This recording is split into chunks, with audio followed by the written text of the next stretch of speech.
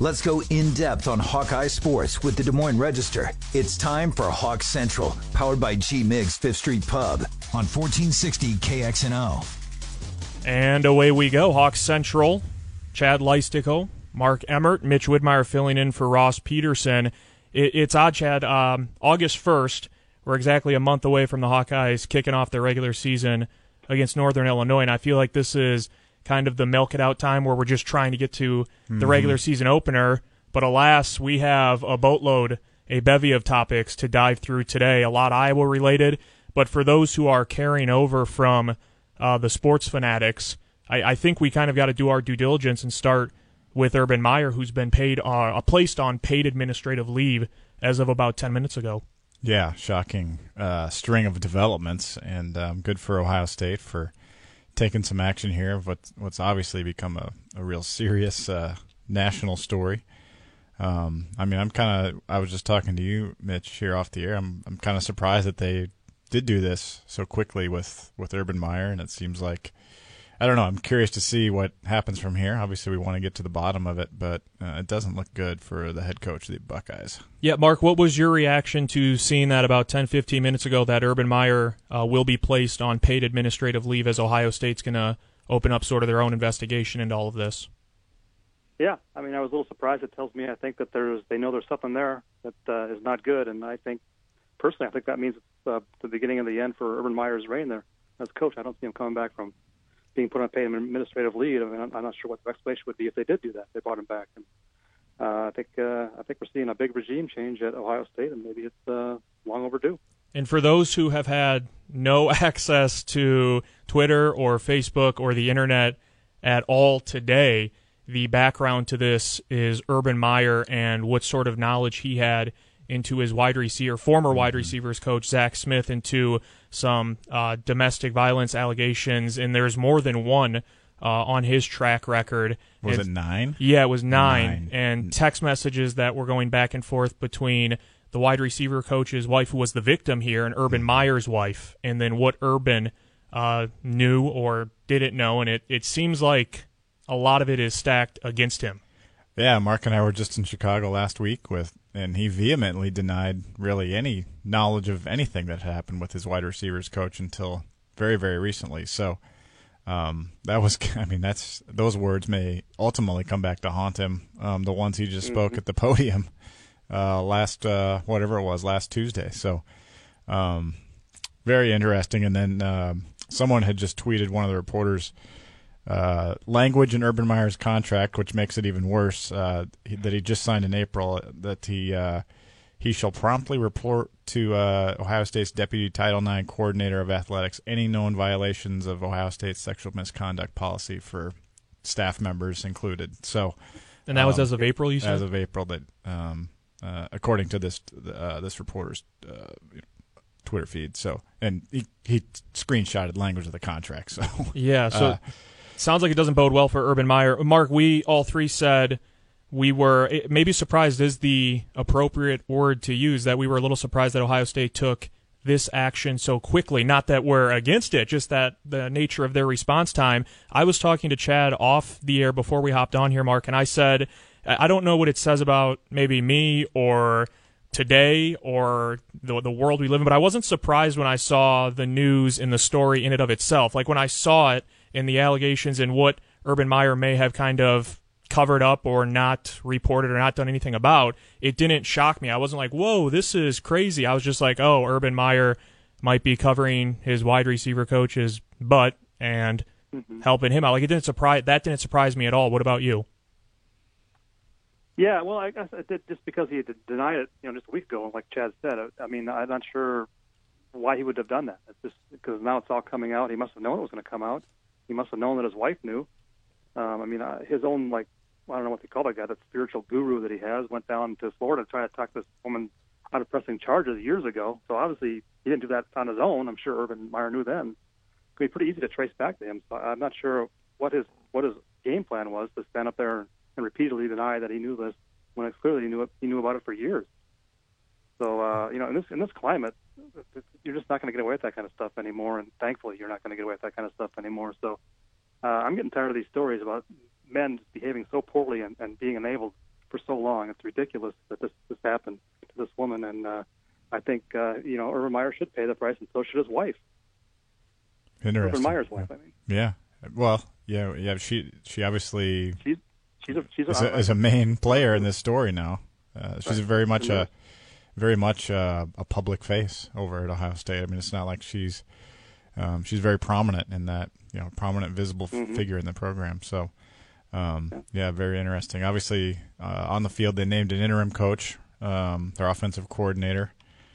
Be interesting to see how this transpires. I mean, he's not going to be part of camp right now at Ohio State. So, a month out from the season, they're going through an interesting transition too. So I just don't think he ever comes back. I really think this is the end for him in Columbus. Certainly at Columbus. I mean, now we can't say definitively. I mean, I thought the coaches at Michigan State might be in trouble, but they certainly were. We're not. It doesn't look like Mark D'Antonio or Tom Izzo are going anywhere. So you never know, but it does seem like Ohio State's taking the right steps. We can wrap up the Ohio State part of this, and obviously the focus rightfully should be on Courtney Smith, Zach Smith's wife. But from the Ohio State perspective, I'm curious to pick your guys' brains just a little bit. What do you think this means for Ohio State on the field for this year, assuming that Urban probably isn't on that sideline coaching?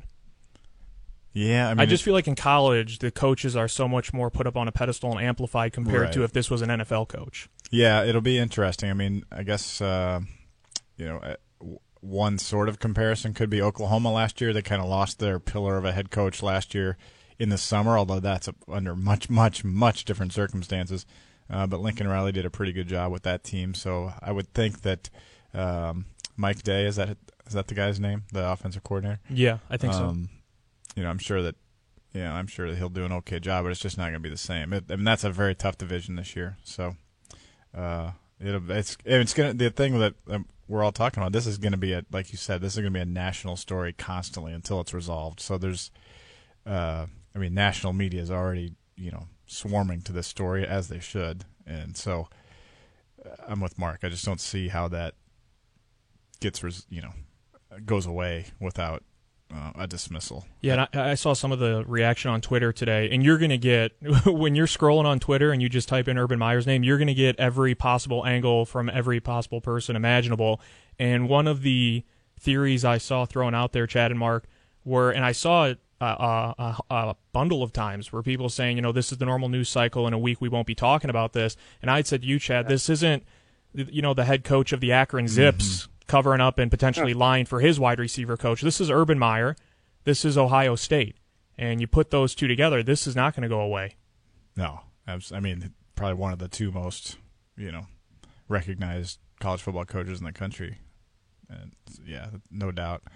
It'll be interesting to see how this, what would the circumstances be for him to actually return, you think, in this case? It would have to be almost have to investigation. Yeah, you'd almost have to find out that what he said at Big Ten Media Days was true, that he had no prior knowledge, right? Like that would be that I know, yeah.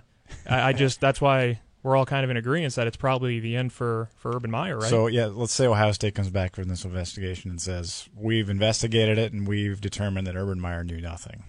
Do you think that can he possibly, how long will that, that black eye last, sort of, or people still wondering? What are the Ohio State fans saying, right? I haven't been following what they're saying. I've seen mostly crickets as far as having sort of a hot take reaction. I don't know what you've seen, Mark, on social media, specifically from Ohio State fans or maybe even reporters who cover the team. They're kind of just reporting on what the latest is. I think the fans I've seen are standing by their guy. Of course, they think the ones I saw were actually attacking the reporter, Brett McMurphy, who came out with the story this morning, and wondering if he was on a witch hunt or whatever, which is kind of standard, I guess, these days. But I'm not sure how how you really justify this when you look at the evidence and the statements that are there. And he actually has text messages. There's no way to fabricate those. So it's I think they're probably just in shock and circling the wagons. But that's at some point you just got to let that go. He's just a coach. And he's got some frailties there, and personally, I think he should just resign for the good of the team and the program and the school, and just get out of the way and admit that he made a mistake and take his punishment. I'm not sure why he wants to prolong this with some kind of investigation. Like you guys said, the season starts Friday. for the good of the players. It's just weird because he had that big spiel about no tolerance for mistreatment of women, and it's actually like in big letters in their practice facility or whatever. And then of course all along he's been kind of harboring this coach on his staff, and he had to have known. If he didn't know everything, he knew enough. I think that I just don't know how it's so hypocritical. Yeah, we'll see what develops. But the other thing with Ohio State is that is a program that will be able to attract another bright young coach. Yeah. Very, very soon. Right. They weathered the Tressel thing just fine, obviously, right? Yeah. So I mean, as far as I feel like ultimately Ohio State leadership will probably determine that even as good of a coach as he is, he's probably expendable under these circumstances. I mean, certainly, because this is the type of thing. If you do keep him, you could really, if you're looking at this program, the program could unravel very, very quickly. The culture of the program with something like this lingering, and it would have been like if Paterno had been kept around for somebody, that would have been much different. And obviously, Penn State's kind of made its way back. But interesting discussion. It'll be interesting to see how this all unfolds. It might be quick. This is Hawk Central. Mitch Widmeyer, Chad Leistico, and Mark Emmert will take a break. All Iowa Hawkeye talk coming up next. We promise. We've got plenty on Brandon Snyder, Tristan Wirfs, and much more. It's Hawk Central here on 1460 KXNO. Everything you need to know about the Hawkeyes. It's Hawk Central with the Des Moines Register, powered by G-Migs Fifth Street Pub on 1460 KXNO. All right, let's talk some Iowa Hawkeye football. Enough with Urban Meyer. We got into it. Mitch Widmeyer, Chad Leistico, Mark Emmert, but we're going to move on to the black and gold, and it's kind of the story of the week so far surrounding Iowa football.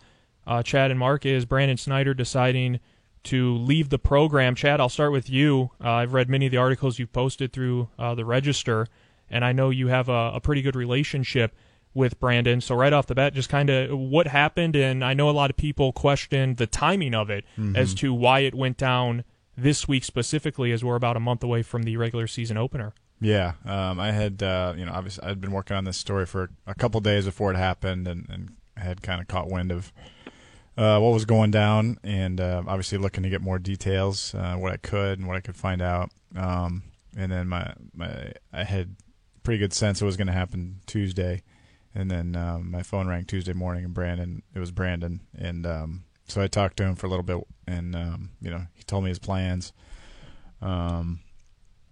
He ended up releasing the statement that I posted on Twitter because he doesn't have Twitter. So very heartfelt statement. The timing of it is he just finished his last class to graduate on Monday, and now he could be a graduate transfer. So he's going to, the starting safety of the 2016 Hawkeyes, who was out with 2 ACL surgeries, is going back closer to home, South Dakota State.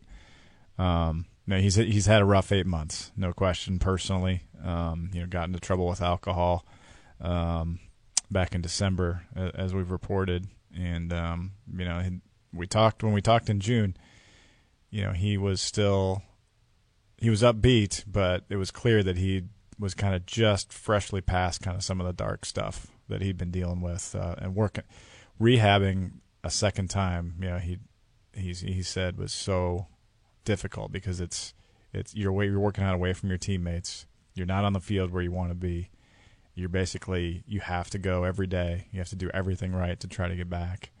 And it is. I mean, it's a lonely, lonely road, and that's a tough spot for a kid without a driver's license at that point. Basically holed up most of the time and very lonely. And you can kind of see where it all kind of domino effects into making maybe more bad choices, and just realizing that maybe Iowa City wasn't the right fit for him for his final year. So it was a mutual decision. So it wasn't like Brandon told the coaches he was leaving, but I think that they all parties realized this would be best going forward for both Brandon and maybe the Hawkeye team. And you mentioned Iowa City and him trying to fight some of those demons. You hope the change of scenery, and he's closer to home now, is good for him. And I went to Iowa City all the time when I was in college, and I can see how it can start some habits and just some poor choices, and how it can just unravel fairly quickly, where after a certain amount of time you're like, whoa, this isn't the me that I know. You know what I mean. So I love Iowa City, but I can see how, and I'm not saying it's an awful place. I think it's tremendous, but I can see how for a college student or a student athlete, you can start to have some of those bad habits. Yeah, I grew up in Iowa City. The bar culture there is obviously very much a temptation for people, even if you don't want to do it. I was fortunate that I stayed away from that 100% in college. I didn't have one drop of alcohol in college. Maybe one of the few in the history of that campus. But it's very difficult. In fact, Nate Stanley even said at Big Ten Media Days he hasn't been downtown since his recruiting visit. And, wow. He is a lot like Brandon in terms of his character, very quiet guy, a Christian guy, and he that was, I think, Brandon will maybe got changed a little bit by Iowa City as opposed to what he wanted. And I think this going back to South Dakota now, which is very close to his home, will help him out a lot. I hope it does. He's a really, really good kid who's done a lot of good things in his life and his career for other people. And now that he's healthy with his knee, hope that he gets one last chance to have a good football season and mostly get his life 100% on the right path. There have been, notably, obviously, a lot of departures from the program this offseason. Chad, Mark, both of you can chime in if you'd like. Why? And is this one more significant than some of the others? And if so, why is it? Go ahead, Mark. Well, I think it is. Certainly, you mentioned the timing of it. I also think, a week ago we were talking about him as possibly getting his starting job back. That was kind of the big news out of the depth chart they released that media day in Chicago, 8-9 days ago, was that Brandon Snyder was on the co-starter line with Jake Dervas, which indicated to us that he was kind of on his way back and possibly getting that starting job back. So if he is their best safety or was going to be their best free safety, that's a pretty significant loss. I mean, they still have some good depth there, but if he was the best guy, that's obviously not something to overlook. So I think that for that reason, and he was also, in years past, one of their better leaders. Yeah. Certainly as a sophomore, I mean, he was on that leadership committee. I think he was basically the leader of that secondary, more so than Miles Taylor, I think, that year, and continued to do that even last year. While rehabbing, they named him back to the leadership group, even though he was going to be out for, they thought, the whole year. He played one game, but so to me that tells me that he was, kind of one of the more respected guys, at least at that time, and I'm not sure if that was still the case this summer, but right. But that's those can be hard to fill too. So I think it is a very big departure for this team. We've got a minute before the top of the hour. The one thing you hope the new surroundings with him give him a sense of comfort where he can kind of just exhale and get back on track. The one thing that I think is super cool, Mark and Chad, from a football aspect, Brandon Snyder's still going to get his crack at Iowa State. He still gets his crack at the Cyclones, right? Week 1 at Jack Trice, or no, it's Mid-American Field at whatever at Jack Trice Stadium. Week 1 for South Dakota State. Yeah. Let's touch on Brandon a little bit when we get back, too, because I have a few more thoughts on that. So. More Hawk Central coming up next year on 1460 KXNO.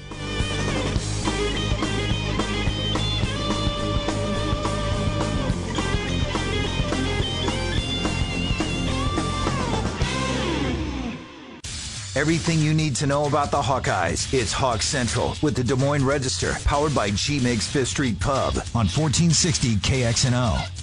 Thank you for making us a part of your evening. Hawk Central here on 1460 KXNO. Mitch Widmeyer in for Ross. Chad Leistico, Mark Emmert, the two usual suspects, on air with us as well. We're going to kind of piggyback off what we talked to leading into the top of the hour, and that's Brandon Snyder, and then we'll get to Tristan Wirfs and some other topics as well.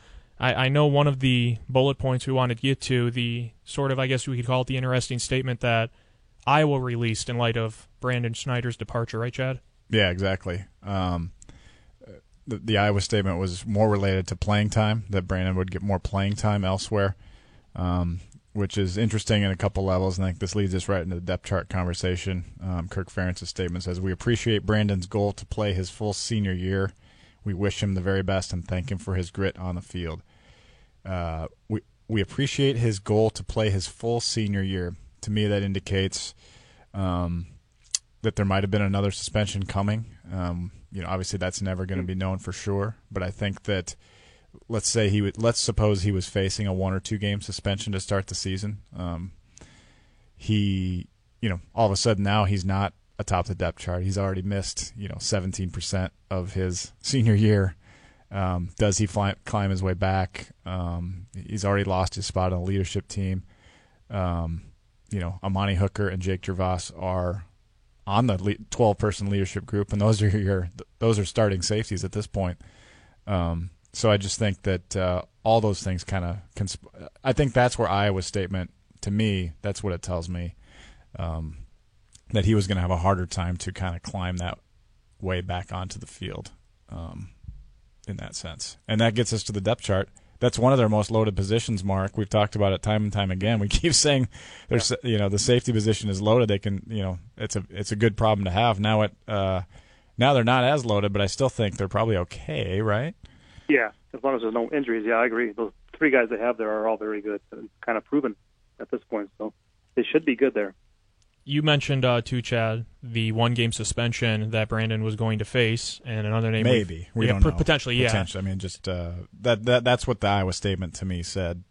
He wouldn't have a full senior season at Iowa. And, of course, we've teased the name Tristan Wirfs a couple of times, who's suspended for Week 1 against Northern Illinois for his OWI. Mark, was it a fair punishment in your estimation handed down by Iowa for Wirfs?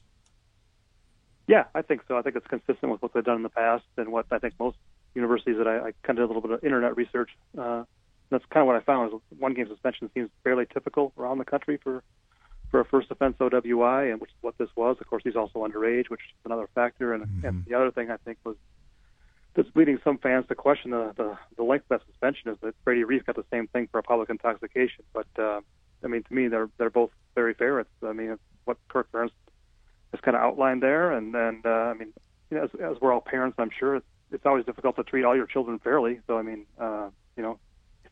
it's what the coach decided that was fair, and I think there's no reason to question that. I mean, the big thing with punishment is trying to be a deterrent and make sure you get the guy's attention, and then he doesn't do it again. So I think one game for Tristan Wirfs should do that. Now, if it happens again, of course, it's a different conversation, but I think that's fair. Oh yeah, I was just going to say, with public intox is, I think, a misdemeanor. OWI, as I was kind of doing the Snyder story too, you kind of realize all the other already punishments you're facing, lifestyle punishments you're facing with an OWI. So Tristan Wirfs will definitely face other internal punishments and lifestyle punishments beyond the one game, restrictions, I should say. Thankfully, I've never had one of those. I don't know, but it doesn't sound like it's, I wouldn't want to be without a license. Let's put it that way. There's more than just a one-game suspension if you're a college football player that goes into it. Yeah, and I'm sure he's going to have a lot. Kirk Ferentz will have a lot of, just like with Brandon Snyder, has a lot of requirements and steps that he needs to fulfill. Now, the thing to monitor here is that Wirfs, now, if let's say he has some kind of second offense at some point, then I think you're looking at, a more extensive punishment. I think that would probably be expected at that point. The one thing I believe that can be appreciated within all this is the consistency with Iowa and handing out these one-game suspensions. It's not as though we can look back 3-4 years ago and see that Iowa had a quarterback or a running back, one of those premier positions, have the same offense put against him, and then they were suspended for a half or weren't suspended at all. Kirk has seemed to always have that consistency with this suspension. I don't think he caught anyone off guard, right? When Tristan Wirfs got the one-game suspension, at least I don't think it should have. I agree. I thought I expected one game. I saw a lot of people expecting more.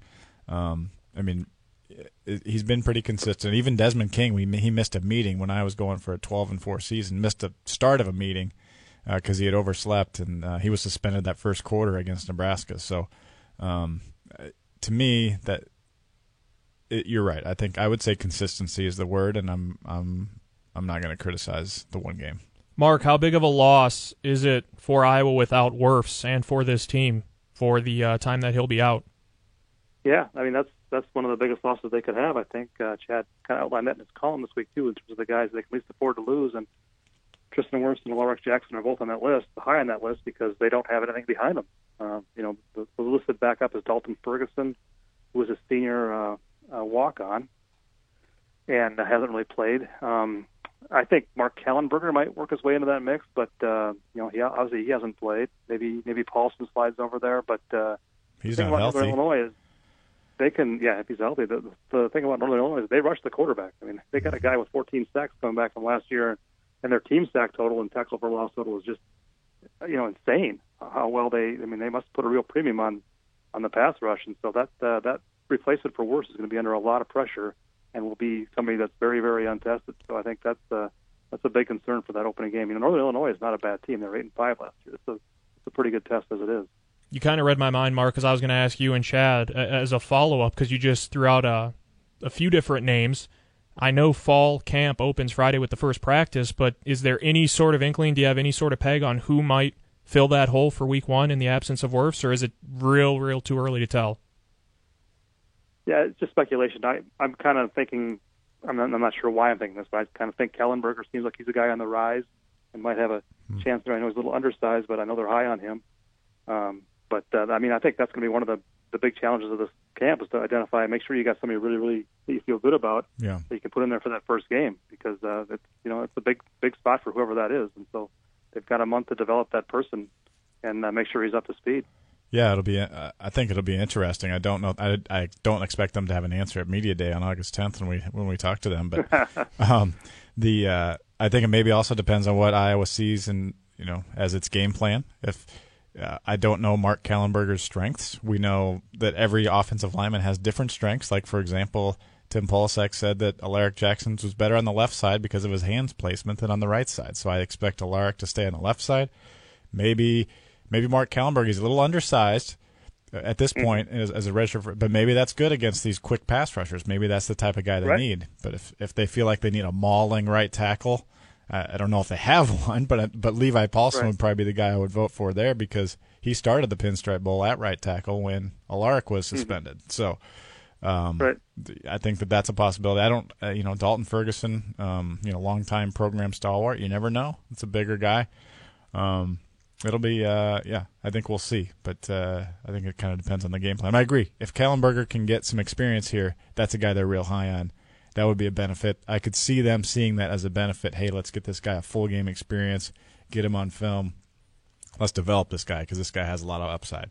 It is Hawk Central here on 1460 KXNO. Mitch Widmeyer in for Ross, Chad Leistico, and Mark Emmert on per the usual. We'll segue into this. Those three losses, we brought them all up from a player standpoint: Snyder, Wirfs, and Reef. How does this impact your expectations, if at all, for September, for week one, for the first couple of games, maybe the non-conference, whatever one of you want to take over? I'll say my expectations, I think that it takes a hit a little bit. I think that especially because that week 2 game is almost going to feel like a week 1 game in some ways against Iowa State, and that's going to be that's a tough week 1 game to me. So I would say, I'm not changing the record I picked for Iowa, but I think that Northern Illinois game, I saw the line go down a little bit on that game. At 12, I think, isn't it? Yeah, so I think maybe even 11. So you can see that coming up. What do you think, Mark? Yeah, I guess I haven't really done my game-by-game predictions yet, but I won't change I don't think my expectations, because I don't think it's going to turn Northern Illinois from a win to a loss in my mind. I think they can still weather that enough and get by. So I'm going to say no, it doesn't change my expectations. I think they should just be, they should find a way. That's what Big Ten teams should do against lesser opponents. Yeah, one of the things it boils down to for me when you ask that question, like, does this change your expectations either for September, for the non-conference, for the Northern Illinois game? My thought was, guys, is if Iowa were to lose to Northern Illinois, I think they've got some bigger problems coming this year than, hey, well, we were missing our right tackle, Brandon Wirfs, week 1. So I think there's bigger issues that would loom if they were to lose week 1 to Northern Illinois. Yeah, awesome point. How about we skip ahead to these 10 guys, because I want to get you guys' take on the 10 I listed as the 10 guys I can least afford to lose. Now, I won't bore you all by just reading everything I wrote, but let's start at number 10, Amani Jones. I put him there for the reason that Iowa's lost its 4 senior linebackers from last year, and now Aaron Menz. I think they have to have some stability there, and if they lose him, it seems like, Mark, you've written a lot of stories on Amani. Where do they go from there, a middle linebacker, if he's out? Yeah, you have to be Hockaday probably, or maybe back to Christian Welch, but you're right there. They're seeing him as the next leader of that unit, and that would be, he's also a terrific athlete. Yeah, I think that would be, I agree with you, that would be a significant loss. Number 9, T.J. Hawkinson. I did include 2 tight ends in the list. I think you can figure out who the other one is later, Mark. But it's such a deep position. I mulled this very long and hard because it's deep, but I really think Hawkinson gives Iowa a value that people don't quite appreciate just yet. Right, yeah, and a lot of that is the blocking as well as the pass catching. And I'm wondering in that first game without Wirfs if he becomes more of a blocking option on the line. And he's showed last year that he could handle that, more so than Noah Fant. But yeah, I agree. I mean, he's a guy that could be a really big impact player for them this year. Yeah, I bet we'll see more Nate Wheating in game 1 too. AJ Epinesa is number 8. I think that one I labored on that, but I feel like this he's a difference maker. That's why I put him there. What do you get, Mitch? What do you think? Yeah, no, I agree. Should there. He be on there? I think he's definitely in that top 10. Again, this is Chad's list of the 10 Hawkeyes that they can least afford to lose in 2018, and I don't think you're going to find many gripes with AJ Epinesa being on that list, even at number 8. I had him off there initially, but you had him off, and then you snuck him to number 8. That's interesting. I pushed him all the way to 8 the more I thought about it, because just because is it because of the potential? Is that a lot of it too? Like what at his ceiling he could do? Yeah, yeah. You've got guys like a Sam Brinks that can do it, and even Parker Hesse. But I just feel like if you're going to be a really good team, you got to have difference makers, and so that's why I put him in. And that's why I like him on the list, because you've got certain guys on every team where it's like if healthy what their production's going to be, and then you've got guys like Epinesa where it's like, man, if he hits his ceiling, that could be real scary for the opposition. He's kind of one of those dark horse picks in your top 10. I like it. Thanks. Number 7, I think, might be Mark's number 2, wide receiver Nick Easley. It is. Okay, let's hit. Yeah. Why is number 7 too low for Mr. Easley? I just think that he's kind of the key to that whole receiving corps, honestly. I mean, I think they need his production out there, his leadership, his stability. Nate Stanley needs to know that he's got a guy that he can count on out there, and I think if he goes down, you're talking about Smith and Smith-Marset as your number 1 and number 2 wideouts. Neither one of whom has proven much at all at this level. I mean, that's already a position that you have questions about at Iowa just historically. They haven't been very good for years now. I think I'd be asking a lot of those 2 young guys to fill up all that production. So I think, honestly, I don't know. That would be a huge, huge loss for this offense. All right, so I had a tie for 5th. I didn't cheat and put 11 names on here. I gave Alaric Jackson and Tristan Wirfs the co-number 5 spot, so they're essentially 5 and 6. I almost put them higher, to be honest. 5th, is it 5th and 6th for the? There's just no depth behind them. I mean, if they lose last year, they lost 2 tackles. It was rough, but at least they had Alaric Jackson there and Sean Welsh. But I don't know who you turn to if these guys get hurt. Savvy move by you to have them tied there. And one, you mentioned the no depth. The other is their job responsibility, which is to protect the quarterback. And if you lose either of those guys and there's no depth behind him, you could be asking for trouble. So I tied 5th. Again, I don't have any gripes with it. I maybe would have pushed them a little bit higher just because of what the situation in and of itself is, that there's not a lot of depth behind them, and that their job is to protect Nate Stanley, make him look good, right? Number 4, Amani Hooker. I just think he's good, and I think and I wrote this before the Snyder stuff came out, but as anyone who read it noticed, I didn't mention Snyder's name in the story because I had an inkling this was coming. I think for that I just think the fact that he's a difference maker in that secondary for it, maybe that's too high. What do you think, Mark? No, I know what you did there because I know who your number 3 is too. So you basically put their 2 best defensive players on that list high, because you're right. I mean, if those guys aren't there, that's major. I mean, Geno Stone. He's no Amani Hooker. I mean, I think he could do the job, but I think he's a great. I mean, I'm really high on that guy. Actually, I think I might have flopped him with your number 3 pick actually. And Hooker missed the Wisconsin and Purdue games last year. By the way, he was hurt for those games. So good. Yeah. What happened in those games? I have Anthony Nelson, number 3. I think we just went over that. Best player. Number 2, I have Noah Fant. Again, a deep position, but Mitch, I think an NFL tight end, I don't think you can replace that. As I put in the article, I think when he's on the field, you force defenses to play 10-on-9. Yeah, absolutely. And he's definitely somewhere in that top 10. The only argument maybe he's too high. Again, you're talking about players that Iowa can least afford to lose in 2018. And the only argument against him being at number 2 that I could find is that you have Hawkinson behind him, who's a pretty dang good tight end as well. Because we talked about those 2 tackles on the list, and there's limited depth, it appears, Yeah. behind them, and they're protecting the quarterback. Noah Fant's definitely on that list. He's top 5. He's probably top 3. If there were to be an argument, just for sake of us going back and forth a little bit, I would just say there's a solid option right behind Noah Fant. Hawkinson's not Noah Fant. That's not what I'm saying, but it's another really good tight end. Yeah, Hawkinson played more snaps last year. And obviously number 1 is Nate Stanley. We don't need to talk about that. I mean, that's unquestioned that he's number 1. I don't think anybody would argue that. Are you? He's the quarterback. Okay. No. Yeah, big drop-off behind him. So who did I leave off the list that should have been on here, you guys?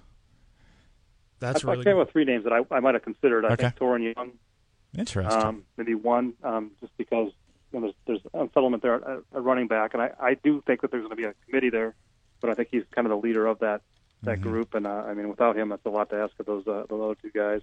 And I put Matt Nelson on there just because there's same reason there's not a lot of depth at defensive tackle. If he goes down, I think that really scrambles your whole defensive line.